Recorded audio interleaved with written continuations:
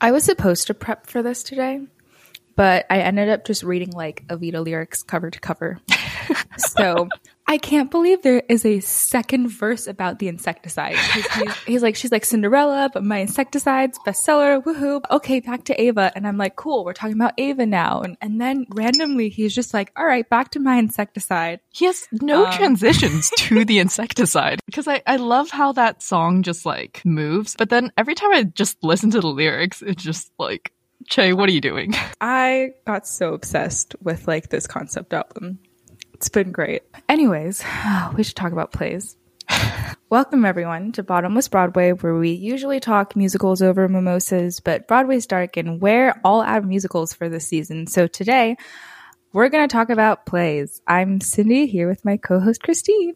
We are going to be splitting plays into 2 episodes. We don't know plays as well as musicals. However, we do watch a crap ton of them because between the 2 of us, we pretty much see everything on Broadway. So we're going to try. Today, we're going to start with Seawall, A Life, Slave Play, Minutes, and then Frankie and Johnny in that order. I will put in timestamps in the description because it is pretty hard to talk about these shows without spoilers. So if you do want to avoid spoilers, then there will be timestamps in the description to let you know which times those will be.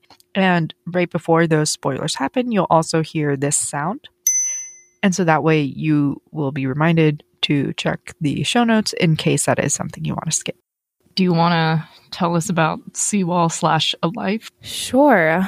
It's 2 monologues performed by Jake Gyllenhaal and Tom Sturridge. They both play like 2 fairly young dads. They just like have a monologue about their life with their daughter as well as stuff going on with their parents. I guess it's just like the generation above and below them and how these young fathers are navigating life. And the 2 monologues have very, very different tones. So Tom Sturridge starts the first one, which is Seawall, where he plays a guy named Alex. He has a happy family with his wife and his daughter Lucy. And then he also has like a really stern ex-military father-in-law that for some reason loves him, even though he looks like a schlep.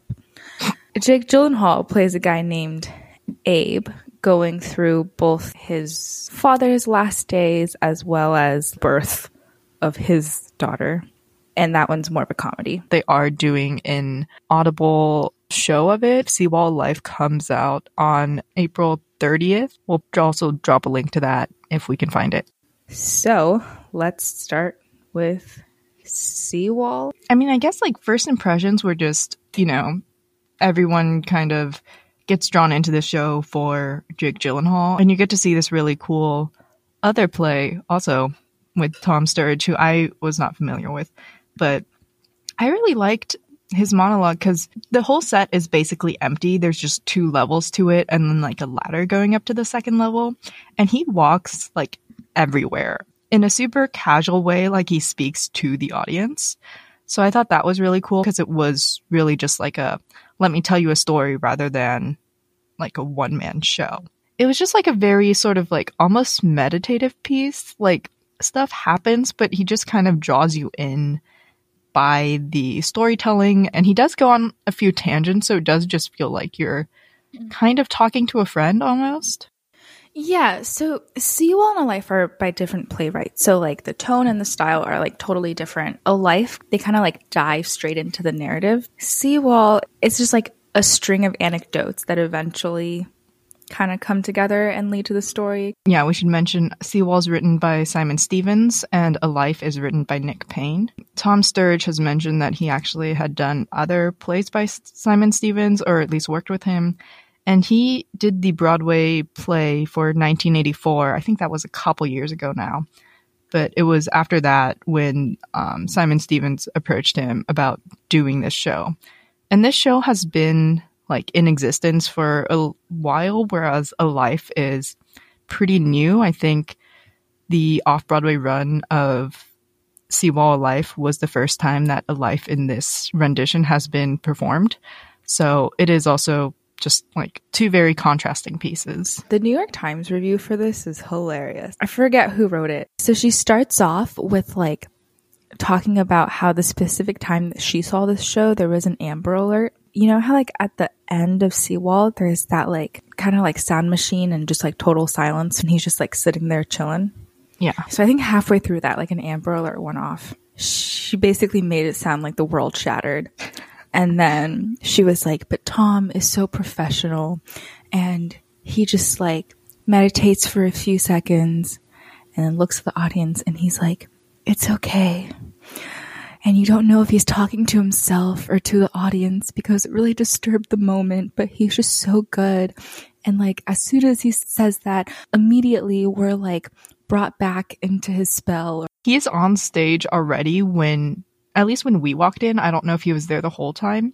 And there's a time when like the audience quieted down because I guess they thought the show was starting, and he just kind of looked out at the audience and was like, oh, you guys can keep talking. Like, we're not starting yet.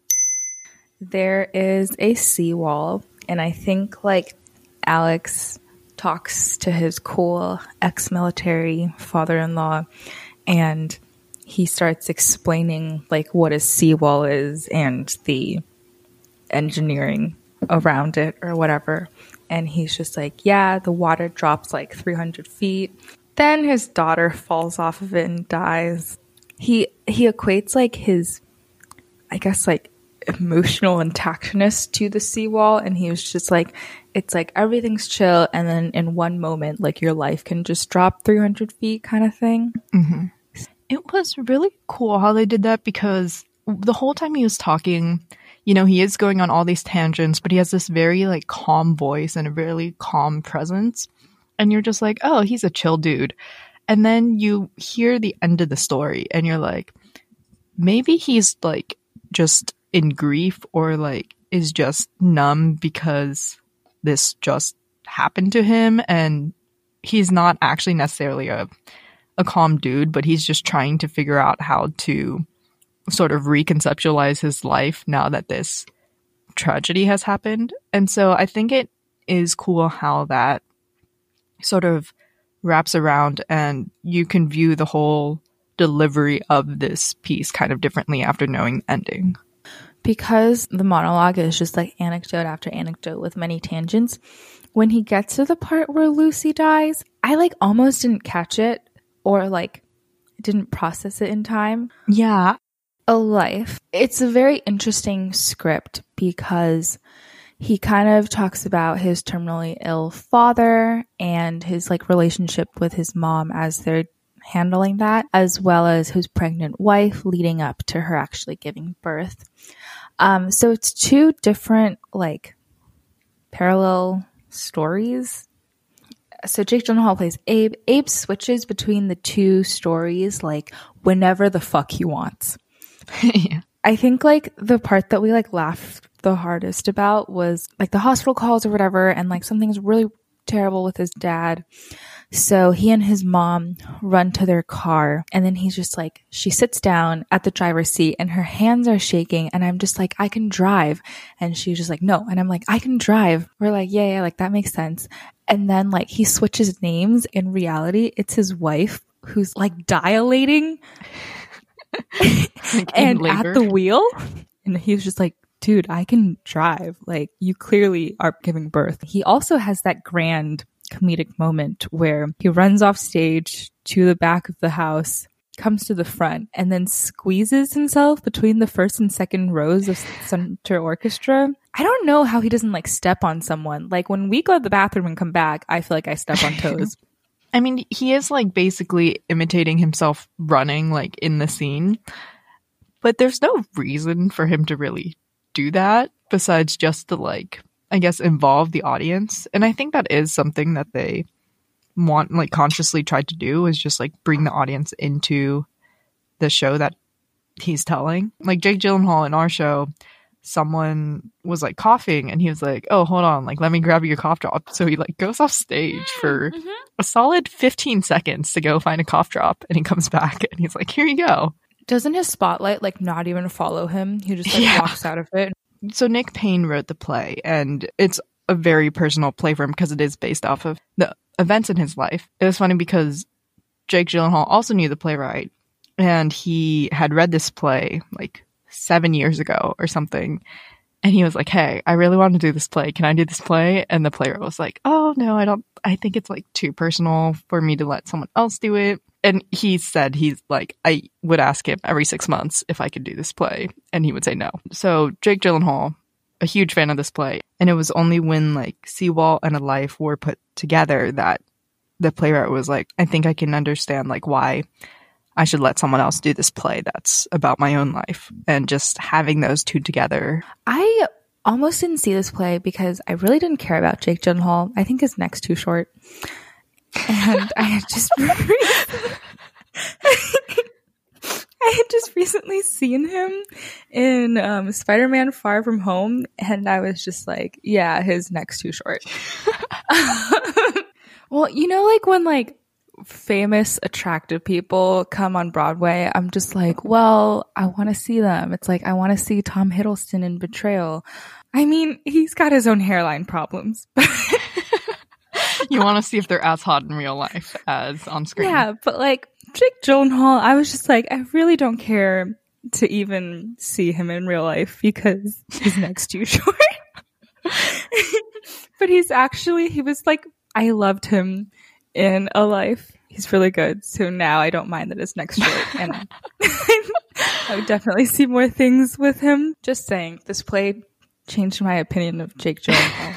It was that good. Also, just putting Seawall and A Life together just made for a really nice show. It just, the way they brought it together and like used the same stage and just used it in different ways, I thought was really well done. So I'm pretty curious to see how it'll read on the Audible version where you only get the audio. His arms, his hands, my dad's feet, they balloon like Popeye. We're having to rub moisturizer into his skin because his skin is starting to crack. And the hospital insists that he adopt a diabetic menu, and he hates everything there is to hate about the hospital's diabetic menu except for the Jell-O.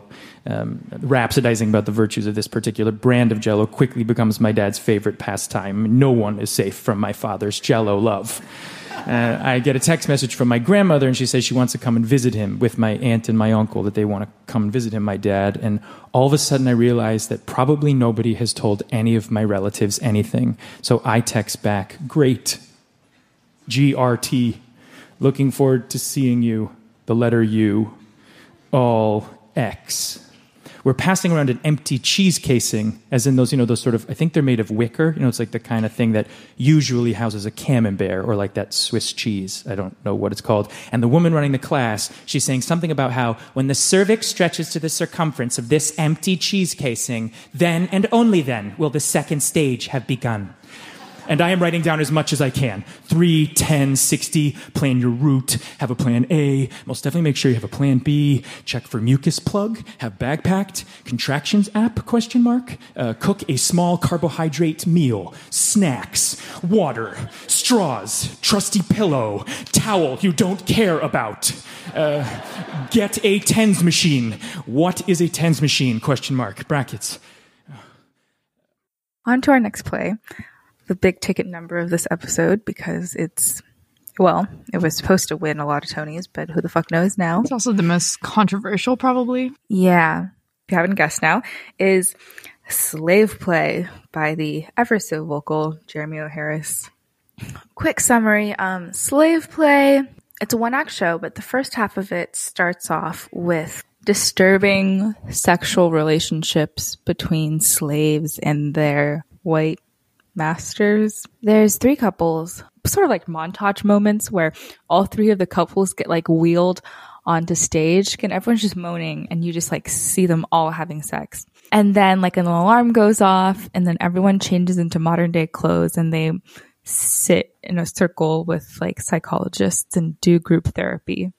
The general idea of this whole like therapy group / psychological experiment, I guess, is just to say that if you're in an interracial relationship, you have to recognize that it's an interracial relationship and that there's like history between the clash of cultures. It was a really interesting play. So it does kind of unfold in thirds. Like the first third is you're on this plantation. And then the second is the sort of group therapy moment where another couple of two women come in and try to be like helpful psychologists. And then the last third is just that one couple of the Black woman, Kanisha, and her husband, Jim. They're just like having a conversation in their bedroom about like what her needs are in terms of their different racial identities and what he needs to do to help recognize what their different like inherited cultures are, I guess. You can already tell from the beginning that there is something going on during the plantation scene. Like Kanisha talks to Jim. It's pretty clear like slaves wouldn't talk to their masters like that, but also she uses somewhat modern lingo sometimes. And the same thing happens for some of the other couples as well. Also, there's those like weird ass sequences where Rihanna just comes out on the speakers and Kanisha starts twerking to work. Oh yeah, I forgot that happened. Just a quick tangent to talk about the set. The set is super cool. And you walk in and it's basically like this mirrored wall. And on the overhang of the mezzanine in front of it is kind of just like these LED panels that are projecting a plantation. So you can see a plantation if you look at the stage, but it's because it's the mirror image of that plantation that's being projected. It's kind of like the audience is viewing all of this from the plantation. You're the privileged ones, or you know, you can take it any way you want to in that sense. And then as each third of the play happens, the mirrors kind of reorient themselves to basically give you a different perspective of what's happening. And Jeremy O. Harris has mentioned that he designed this set specifically so that people in like the last row of the mezzanine would have the best view, which is pretty interesting because that is also very rare. The screens are definitely very dynamic and they kind of play with the lighting too, because like in the last scene that you just talked about, because there's like just like a lot of very intimate conflict going on. The stage is pretty dim, but then the screens on the mezzanine are like red and just like very warm. You know, neither of us are white or Black. And I think the show specifically speaks to white people, I think. But it does also speak to just like people in interracial couples. Each of the couples, including the therapists, are of one Black person and one white person. Because at one point, like the Black woman therapist is like, let me talk. Like, you keep interrupting me. You're such an asshole. Yeah, basically. It's sex therapy. They're all there because one person can't get it up. That's why when one guy and the gay couple came, they kept talking about it. Gary came. Yeah, they're like, he came. And everyone's like, we should clap to that. Yeah, the play is also very graphic. And you do see a full naked body, like, from all angles. It wasn't like, let me tastefully undress and then like face the bed. It was like, let me undress, walk around the entire stage. So that was great. But my favorite couple to watch is actually the white girl and the really attractive Black guy. Mm-hmm. Because at first he has that whole like denial thing where because he is super attractive and they cast the perfect person for this. Sullivan Jones playing Philip. He's pretty cute and also extremely tall. And he's just like, no, I don't get what you guys are talking about. Like, I've never felt white or Black. Like in high school and college, I've always just been the hot guy.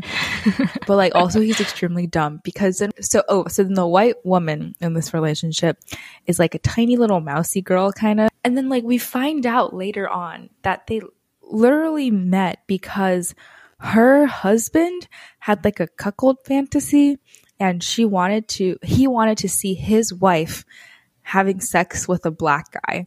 And so like they found him on like Craigslist or something.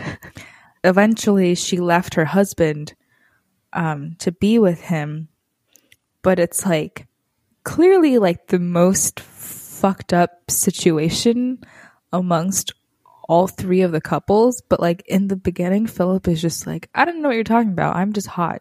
I like how they have the three different couples because they're all like fucked up in different ways, basically. Like he just I guess, has repressed it down so much because he has the benefit of being super hot. So like he can kind of get through life without acknowledging that he is Black, and that comes with a ton of stigma and stuff. Whereas Kanisha is very aware of what it means to be like with a white man, and she's very in tune with like her spirituality and her ancestors. So the part that gets kind of confusing for me is Kanisha gets very mad at Jim for like stopping the sex experiment because Jim stopped it, saying that he was uncomfortable with degrading her as a slave woman because he loves her and thinks that she's a queen or whatever. Also, Jim has a British accent, so that changes everything. Yeah.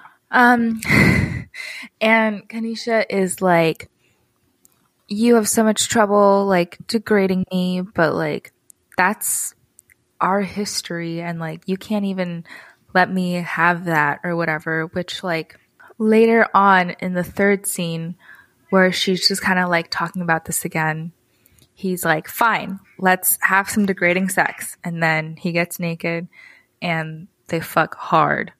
That makes her really angry too. Well, no, like it gets too intense. Kanisha like screams stop. It's super uncomfortable. And then like they break up. And I have no idea what just happened. Well, I actually didn't see it that way because I didn't think they broke up at the end. I think what she needs from him, and she mentioned she thought it would be different because he's not American, and, you know, like her ancestors were African American, so they were mistreated by American plantation owners. And since he's British, in her brain, she like rationalizes like, oh, well, he didn't have anything to do with it.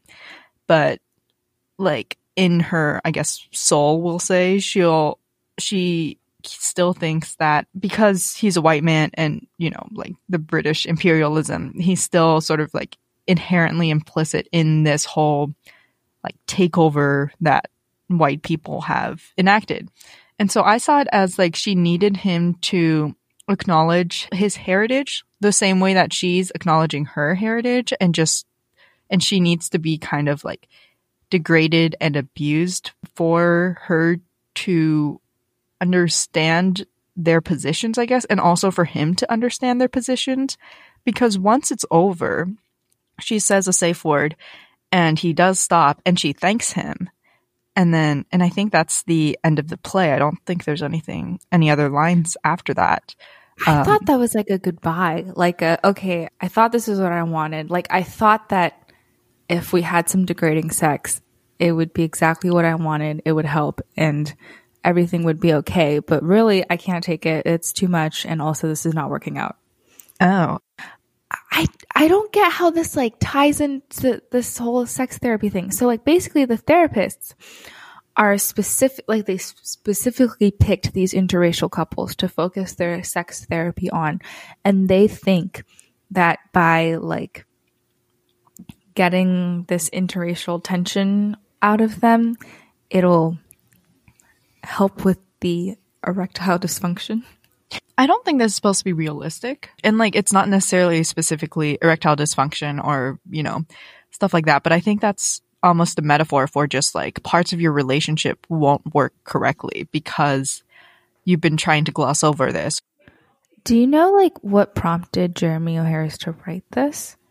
I didn't look into that. He does really like to write work that challenges kind of the way things are. And like the way that he writes is not meant to be like, he doesn't write for Broadway.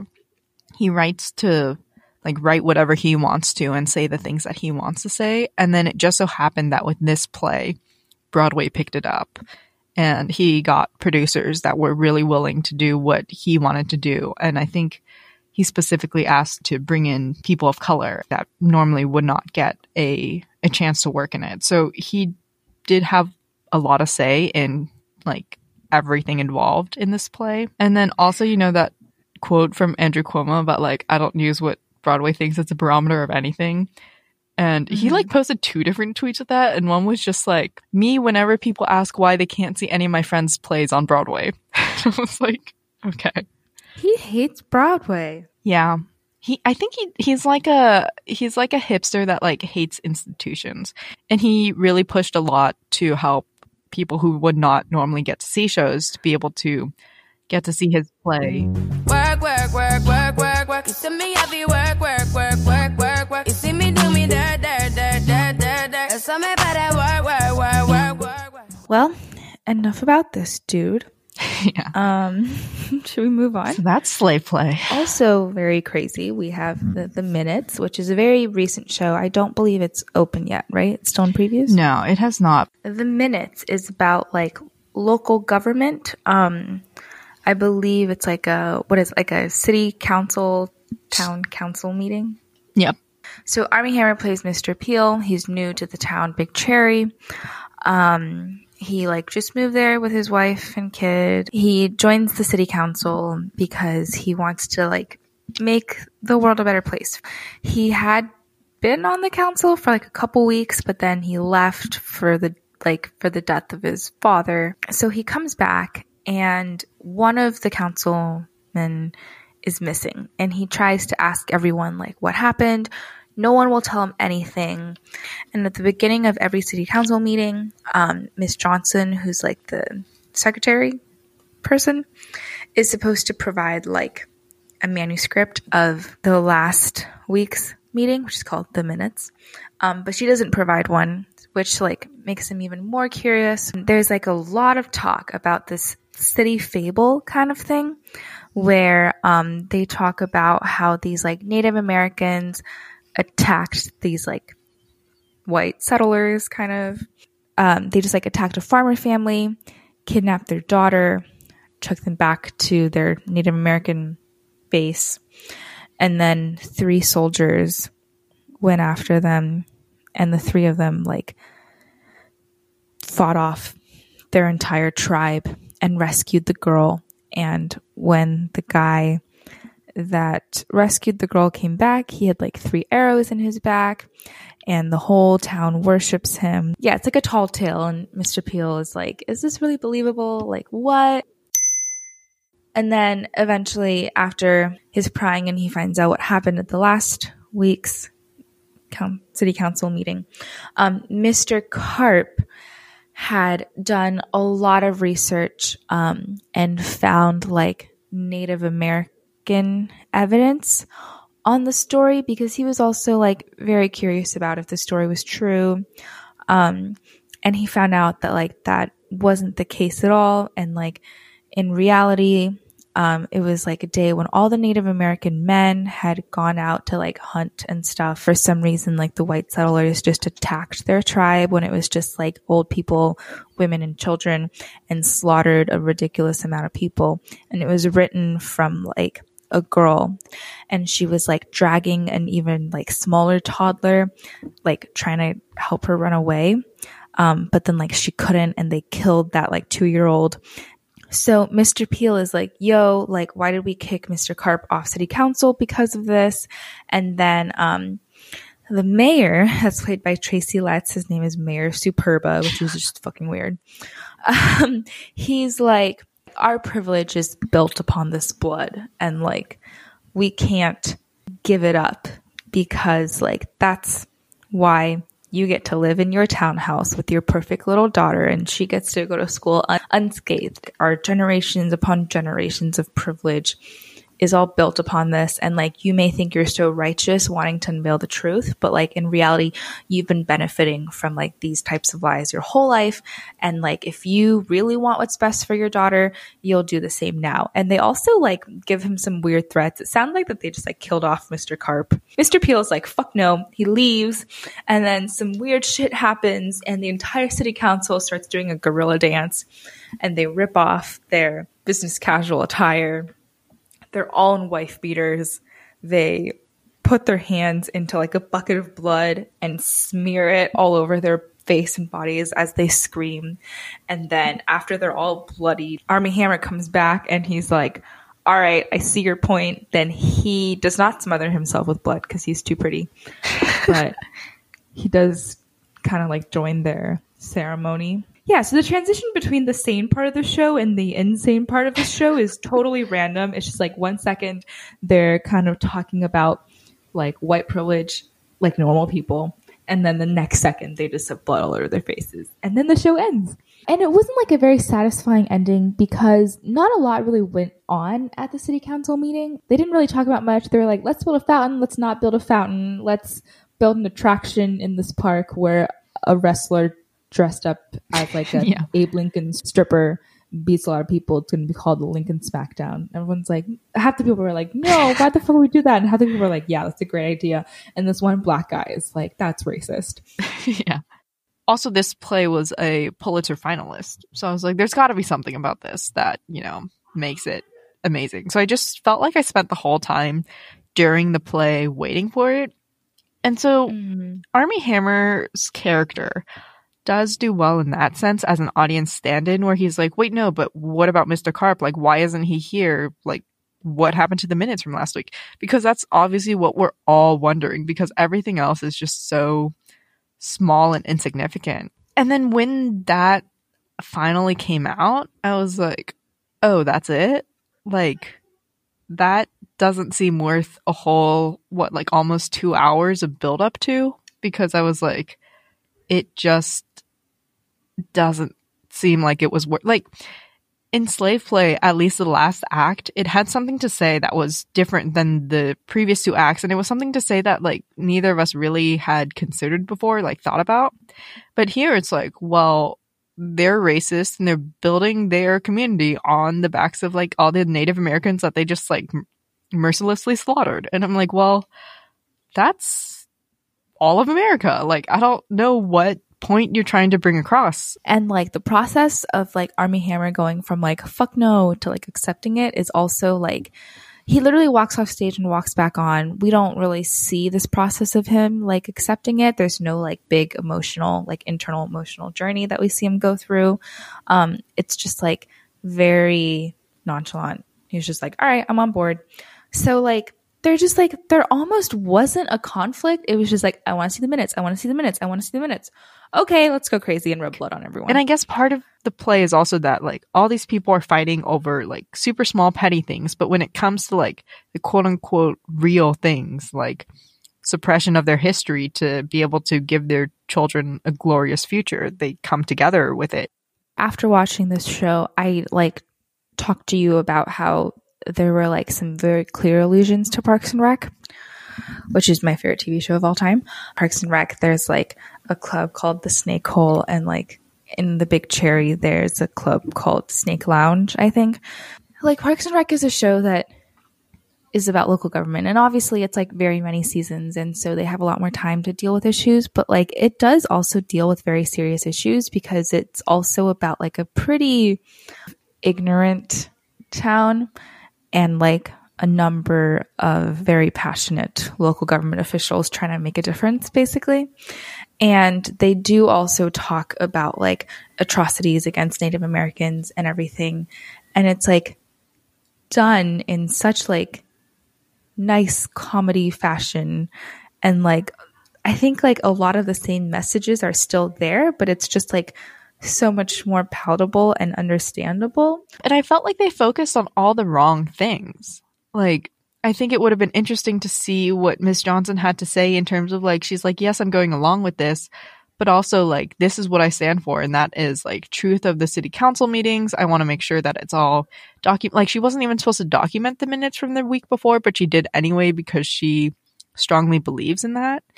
And I think the things like that would have been much more interesting to explore. And also like, Mr. Peel's sort of evolution between like, well, you guys are terrible people and I'm never gonna support what you do, to being like, oh shit, like this is my only way forward to securing a future for my daughter in this town. And like, and I think just the individual sort of personal conflicts would have been a lot more interesting. Yeah. Remember how like the city council is super sketchy? There's like one guy that's like an Italian mafia boss and his brother is like selling police evidence or whatever. Yeah. We never really know what's up there. But I agree, like exploring Miss Johnson, because like she's very, it's like she almost got somewhere but she didn't, because she like did have that like, well, like my job is to document this, be accurate, blah, blah, blah. But then like when Armie Hammer questions her more, she's like, oh, no, like I'm not going to help you anymore because like I'm just a mother. I'm just trying to keep this job. I'm just trying to raise my kid. Which like is a cool conflict, but like, yeah, they didn't go anywhere with that. They didn't really like press anyone because like there were people on the council that were like clearly more in agreement with Mayor Superba. And then there were also a couple of councilmen that were like more in agreement with Mr. Peel and were kind of scared to voice it. But then like when Mr. Peel like kept pushing at that, they were like, yeah, you know, like I agree with him. We should read last week's minutes. And like we didn't really get to explore them either. Like, I don't know, because at the end, they behaved exactly like everyone else with the whole blood smearing stuff. Whereas like prior to the blood smearing thing, which kind of just like blanketed everyone, they all did have like their unique opinions and personalities on this matter. And then like, I mean, maybe that's like what the end was about. It was just like, yeah, like you can have morals, you can think one way or another, but ultimately you're all selfish hoes. Maybe that's like the point. I don't know. Yeah. But like, yeah, like nothing was explored. It probably could have been longer than like an 80-minute show so they could show some stuff. But also I'm happy it wasn't longer because I did not enjoy it. Yeah. And I do want to call out Austin Pendleton plays Mr. Oldfield, who, like his name, is just this like really old man. Like he does remind me a little bit of just like a more unhinged Bernie Sanders, and he gets like the best laughs. I don't even remember what was it. He was saying something about a drugstore or something. Do you remember that line? So there's like I think like an old local drugstore, like mom and pop drugstore, was like replaced by a CVS or something, and he was like.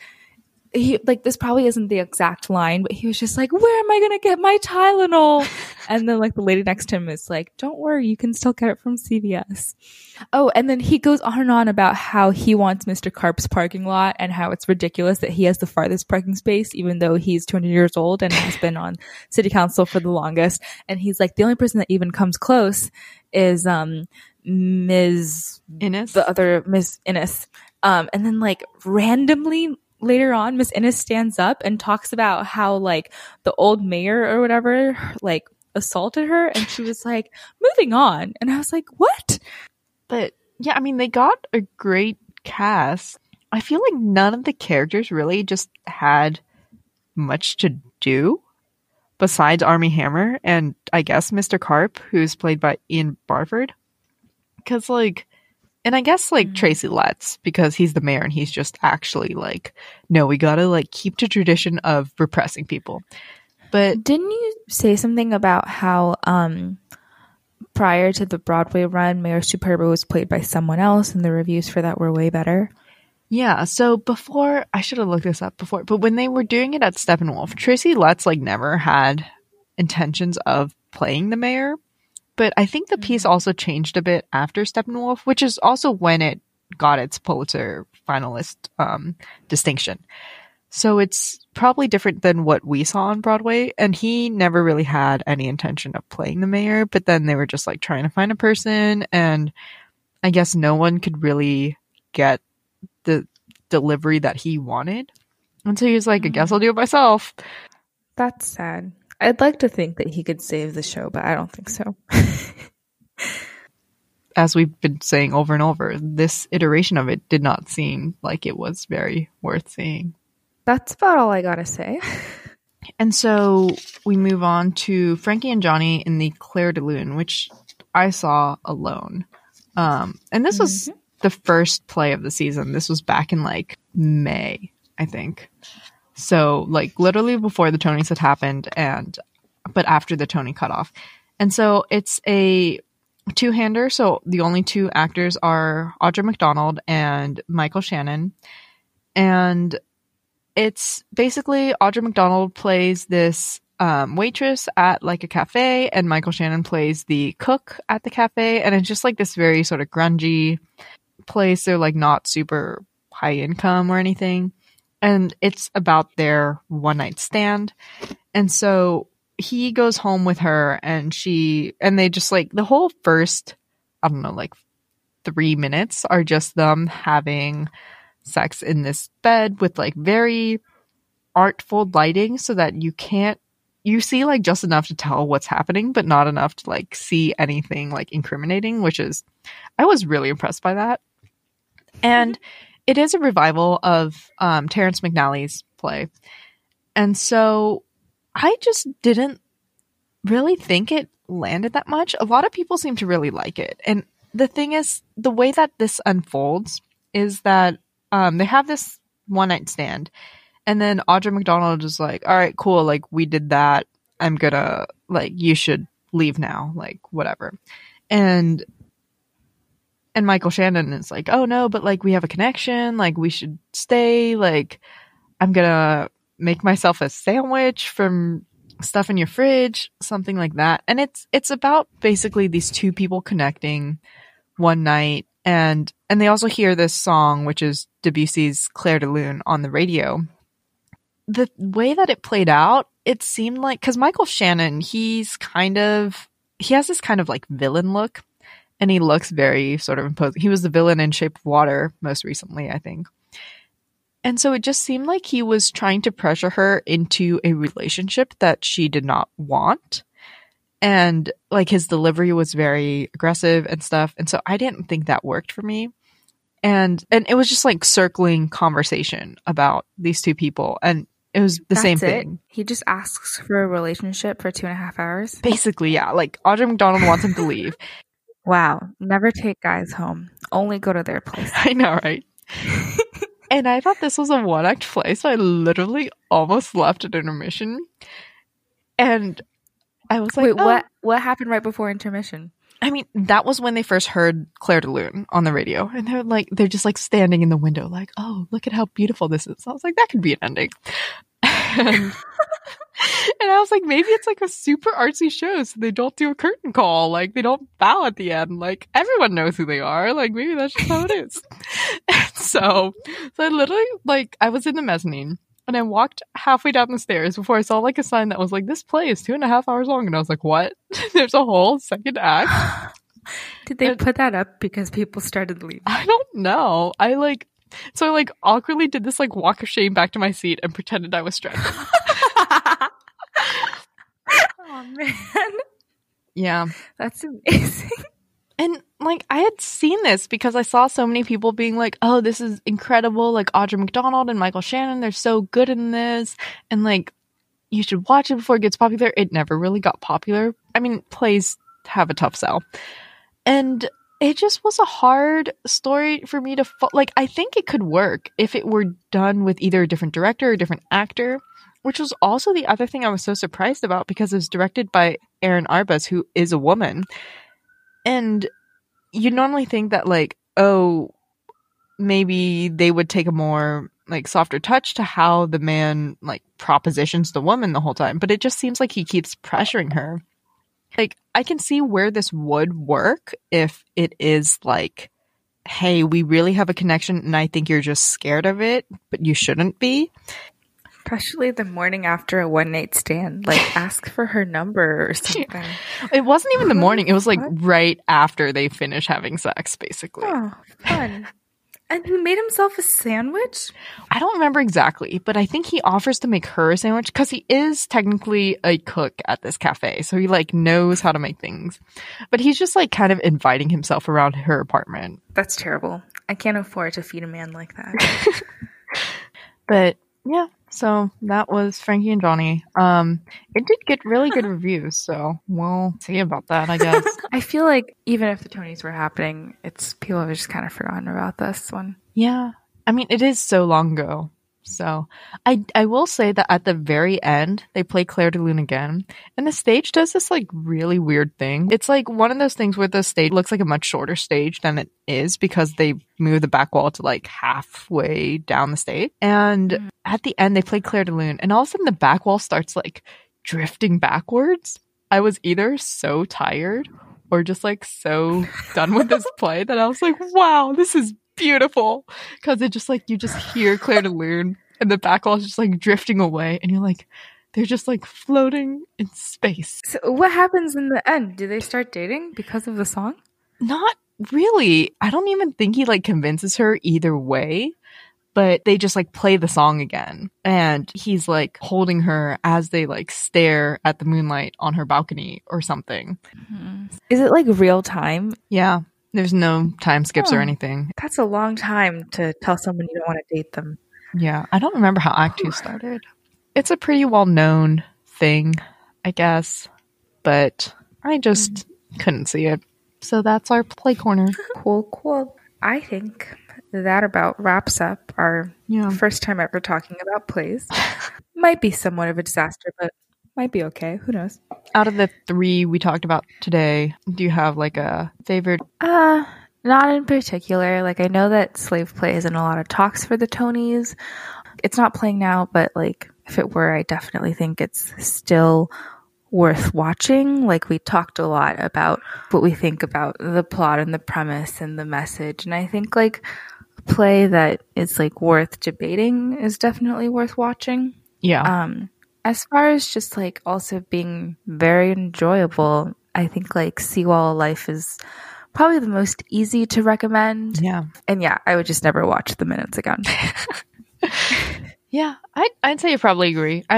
I would definitely listen to Seawall Life on Audible just to hear how much of it translates through an audio only medium. And I think Slave Play does definitely bear like remembering in the future and seeing if anyone speaks up about like what they think about how it ends. Like I would definitely be interested in hearing other interpretations also. I think that wraps everything up.